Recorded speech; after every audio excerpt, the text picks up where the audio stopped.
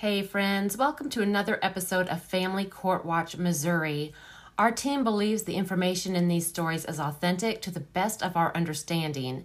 We acknowledge the stories may include the absence of some key information to protect the innocent and the guilty.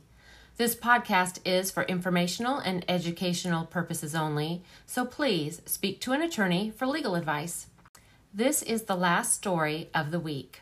Next time, we will share beneficial information to plan for the best possible outcome in the family court system. Sarah's words are few because she is adamant about protecting the safety of the innocent. Sarah is listing a few grievances, but they are huge issues that erode the foundation of a free and just court system. The current system does not give families a fair day in court to which they are entitled. It's a denial of constitutional rights, a blatant conflict of interest allowed by attorneys and judges in family court and probate court too. Best interests of the child is a complete farce. A more adequate phrase is the best interest of the court officials' bank accounts. The courts are robbing good, law-abiding citizens and selling children to the highest bidder. And lastly, protective parents are spending thousands, tens of thousands, and sometimes hundreds of thousands of dollars in legal fees to attorneys who have already sold you and your kids down the river before you ever see the courthouse steps and before you have a day in front of a judge.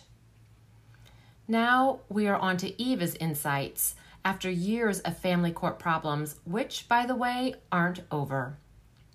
Eva says, I think the biggest injustice that allows all this corruption to take place is the lack of transparency in the court system and the lack of accountability.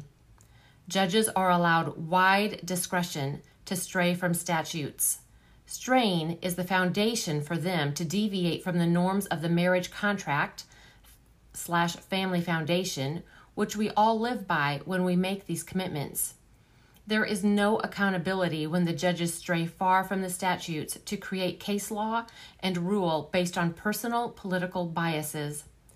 Judges cover for each other, and they rarely overturn rulings in higher courts if cases are appealed. The legislature is responsible for overseeing the judicial branch and has not impeached a judge in this state since the Civil War. Some concerned citizens, anti-abuse advocates, and protective parents met with a state senator, but we were told we need to go back through all past cases and find every ruling we want to dispute. Then we need to hire a lawyer to research and prove why the ruling was unjust and not according to state statutes. Then present the findings to the state legislature. The legislature would then send notification to the judiciary that they can no longer use those case laws for ruling. This would be an endless process since it would need to happen every time a judge strays from state statutes. So it's safe to say that members of the bench feel pretty safe that they are above accountability for their actions. I think eliminating no-fault divorce would go a long way in putting accountability back into the system. Closed courtrooms are another issue, especially since COVID. The amount of ex parte communication in the judges' chambers without transparency is the first thing that needs to be addressed in eliminating the corruption. Cases are decided by the judge without them ever having to put their names on it. There should be no discussion of the case in private chambers. All cases should be discussed in the courtroom with a court reporter to document the course of conversation. In St. Charles County, all cases are discussed in private before they ever reach a trial date. If judges had to align their decisions with statutes instead of case laws, lawyers would have a clearer course/direction in which to build cases for their clients. And there would be no need to prejudge cases behind closed doors. I think the majority of cases go awry because of the lack of accountability when judges aren't required to rule on the merits of a case as it relates to original statutes. It also breeds a culture of corruption all down the line in the judicial system. And because they all know there is no oversight, They have created a system that allows them to abuse the finances and rights of litigants. That's the end of Eva's ideas on how to make a dent in family court misconduct.